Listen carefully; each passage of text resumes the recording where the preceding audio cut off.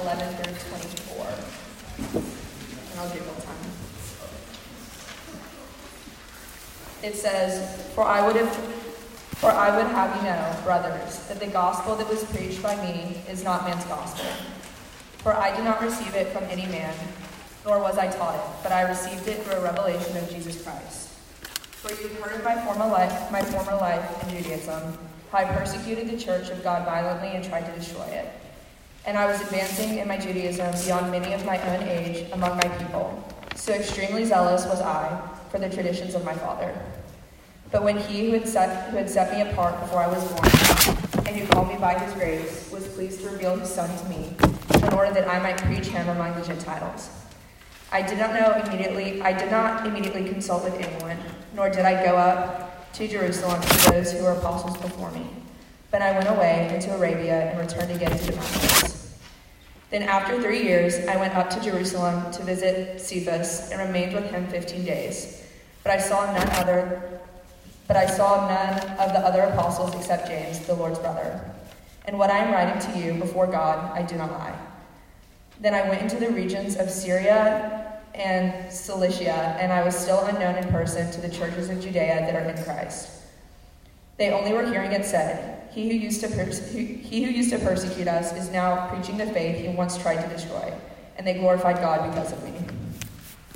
If y'all will bow your heads and pray. Lord God, thank you so much for a space to come and worship you. Please open our hearts to hear your word. Please open our hearts to listen to Austin and just be in your presence. In your name, I pray. Amen.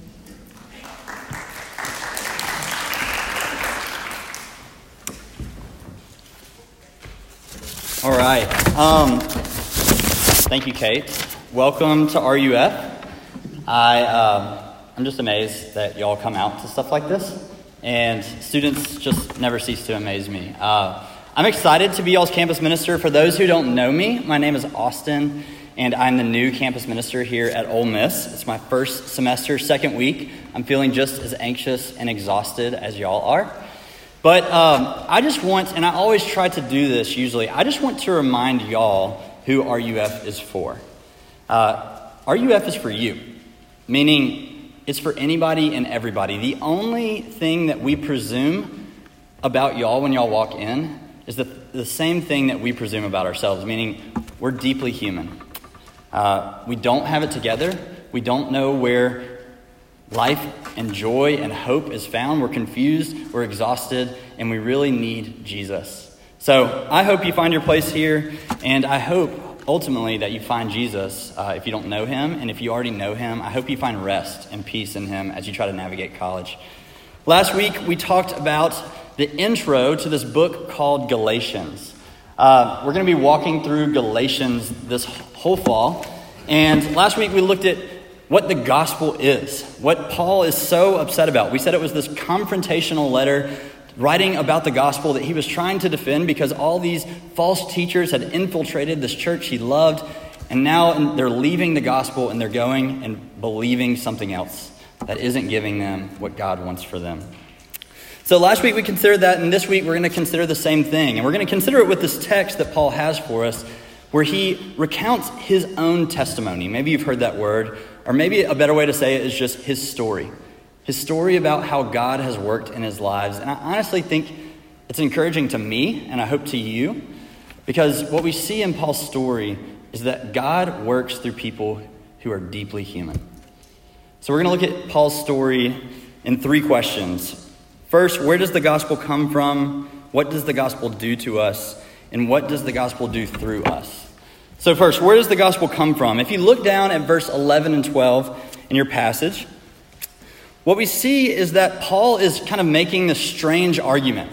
He's saying, look, the reason you should trust my gospel is because I didn't get it from any man. I didn't get it from any school. I didn't get it from my best idea of how life and hope works.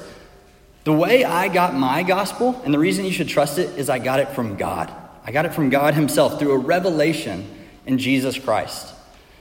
Now, when I first read this, I was like, why does that matter? What does this have to do with 18 to 22-year-olds at Ole Miss? How does this apply? What does it matter that Paul where Paul got his gospel from. As I was thinking about it, I thought about kind of like the recent health trends. I don't know, there's not really too many healthy grocery stores in Oxford. Kroger's pretty good. But in Birmingham, that's where I'm from, we had like Whole Foods and Trader Joe's. Man, Trader Joe's, that is a good place. But a big thing with these healthy grocery stores and why they're growing is because there's a growing trend that people really want to know where their food is sourced from. There's like non-GMO, there's free range, there is grass-fed, all this stuff, all these little taglines that help you trust where your food's from. Why do people care where they get their food from? Because we want to trust that where we get our food, that what we're putting in our bodies is actually good for us. And the same thing goes with where we get our gospel. What Paul is saying is, look, we should actually think about where we're getting the different narratives that we order our lives around. Meaning, we should think about why do we think joy, hope, and fulfillment is found there? Is the story we're believing that will actually make us happy, actually make us satisfied, actually make us whole, is that a story that has a good source? And what Paul is saying here is not just, hey, you need to analyze the source of where you get the narrative that you order your life around. What he's actually saying is there is no credible source for your story that you order your life around that comes from any man. The only story that you can trust has to come from somebody besides a man. Why is this important? Or why does this matter? There's a disgraced comedian. I don't know if some of y'all have heard him. Don't go look him up. He's pretty inappropriate. But his name's Louis C.K. He was on a Joe Rogan interview recently, and he said this. He was talking about how obsessed we are with our phones, and he was trying to figure out, why are we so obsessed with our phones? And he said this. He said, underneath everything in your life, there's that thing, that empty, forever empty. Just that knowledge that it's all for nothing and that you're alone. You know it's down there. And sometimes when things clear away, you're not watching anything, you're in your car, you're not on your phone, you're going, oh no, here it comes, that I'm alone. You know, it starts to visit on you, just this sadness. Well, that quote makes me want a therapy session and a cigarette, to be honest with you. But I think he's actually saying something really true and helpful. What Louis C.K. is saying is that if you want to find out the meaning of life, how you really need to order your life in order to get the things that you want from life, the things we all want from life, you're not going to find it within yourself.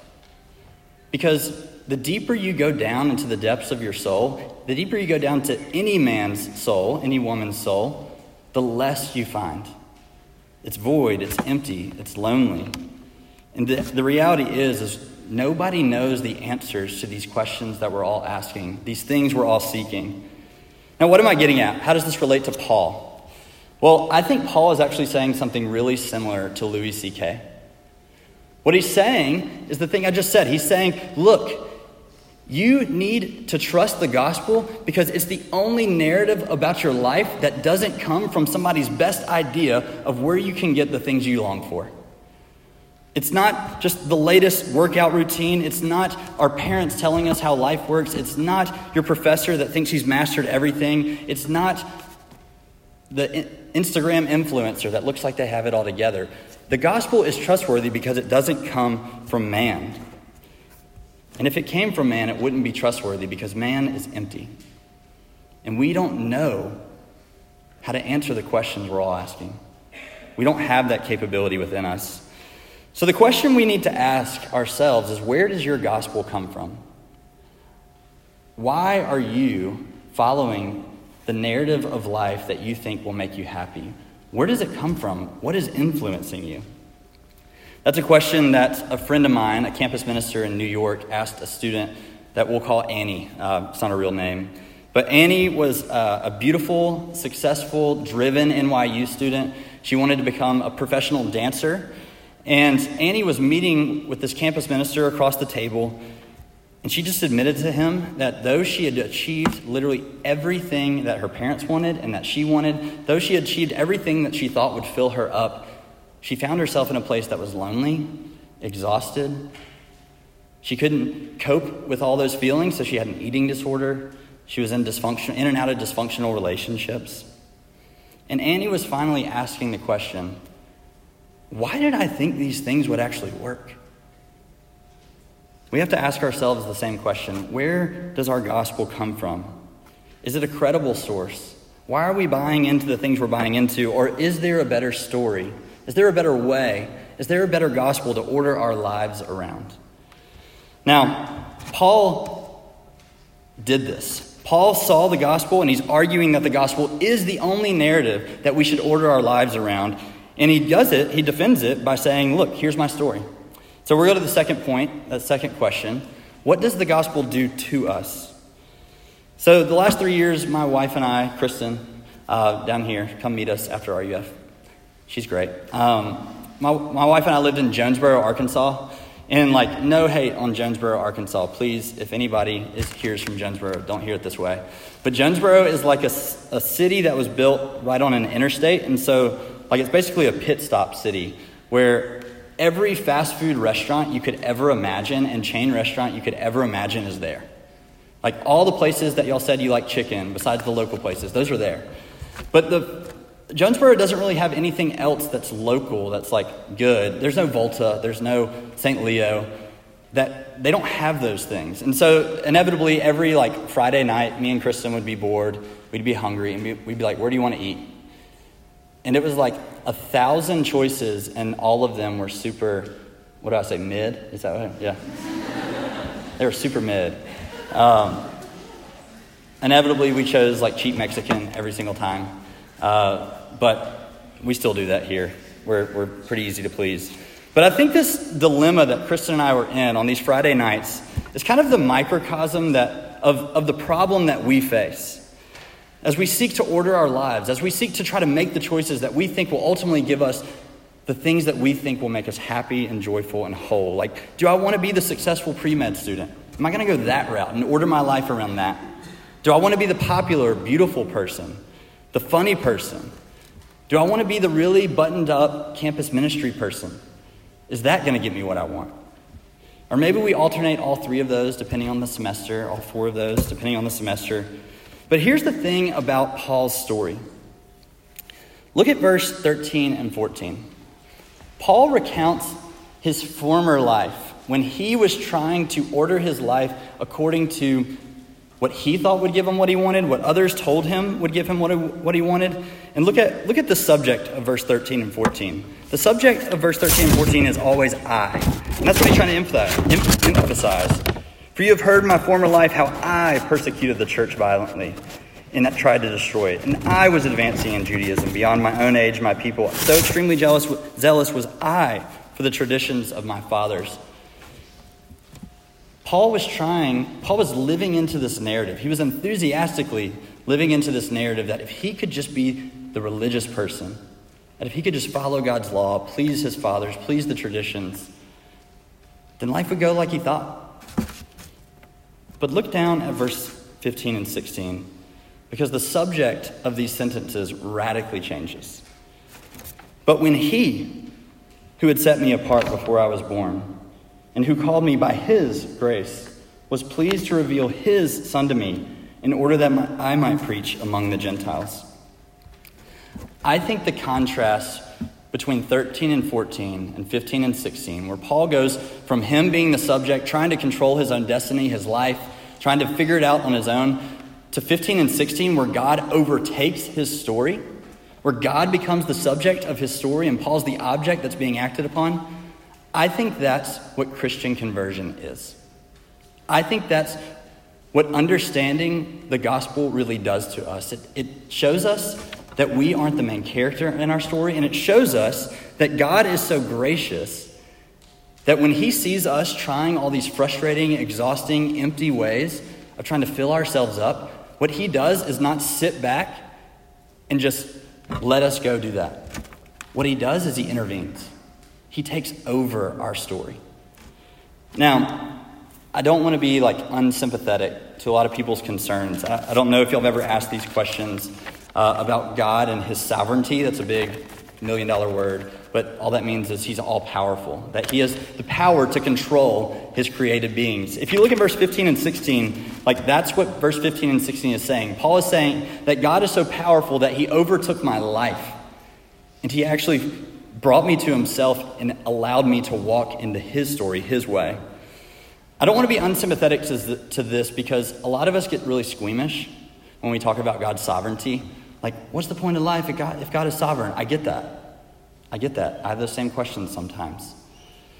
But I think the question that the Bible is really posing to us is not, is God sovereign? Paul's pretty clear about that. But the question we need to ask is, what does God do with his sovereignty? What does he do with his power? If you look back at Paul's testimony, when Paul was out of control and trying to control his own life, what did he reap? He reaped division, brutality, destruction. He reaped loneliness and exhaustion. But look at what God allows him to enjoy as soon as God takes over his story. He has peace. His self-righteousness turns into self-sacrifice. He's on mission for God as he goes through all these regions. His ambition changed from division to inclusivity. He used to hate Gentiles. And now he's saying, I'm supposed to preach the gospel to Gentiles. He ran from his toxic community to a community of grace. What gives me peace when I think about God being sovereign is not trying to explain it away. It's the fact that he uses his power for our good. He uses his power to show great mercy to people who don't deserve it. He uses his power to reconcile people that are divided. He uses his power to overrule the foolish ways we are leading ourselves to destruction and division, brutality, exhaustion, and loneliness. And the thing is, God doesn't overrule our stories through force, but through love. Nobody comes to know that God is in control of their story without being fully convinced that that's a good thing. And ultimately, the reason we can trust that is because we come to faith through Jesus. And Jesus is the ultimate expression of how God uses his power. Whenever you question God's character, you have to go back to Jesus. Jesus, who was God and yet laid his life down for sinners. Who relates to us not according to our sin, but according to his mercy and his grace. So what does the gospel do to us? Simply put, the gospel is the good news that you have permission to stop trying all these different narratives on. And you can actually just rest and lean in to the fact that you have a God who cares about you. You have a God who loves you. You have a God who controls you. And he's working all things according to your good in his glory. That's what Paul says in Romans 8. So lastly, what does this bring me? What does the gospel do through us? So one of my biggest failures in campus ministry at my last job at Arkansas State, I remember vividly sitting across the table from a student at the Union, and we were talking about the gospel. We were talking about hey, what's keeping you from believing? And he looks at me and he just says, what's keeping me from believing is not that Jesus loves me. I can reconcile. That sounds good. Sometimes what keeps me from believing is the fact that I don't think I'm qualified to be a Christian. You don't know me, Austin. My story's broken. I'm messed up. I've done things that you would wince at. You wouldn't want to even look at me after. And I know I'll still do things after this. You're a pastor. You're buttoned up. You have it together. I can't be you, is what he said. And I was like, man. The reason that was a failure was because I think I was putting across the vibe that Jesus loves sinners, but he can't use sinners. He loves sinners, but in order to be useful in God's kingdom, in order to have a purpose and accomplish things for him and be useful to other people and bring people to Jesus, you got to get rid of that stuff. And you got to get rid of your broken story. You have to hide that former part of you. And if you look at verse 24 or 22 through 24, Paul says something incredible. He says, I was still unknown in person to the churches of Judea that are in Christ, They were only hearing it said, 'He who used to persecute us is now preaching the faith he once tried to destroy.' And they glorified God because of me." What Paul is saying there is that people are hearing his story. People he hasn't met. This is before the internet, obviously. And the rumor of Paul's life is so ridiculous and crazy that people are just spreading it like wildfire.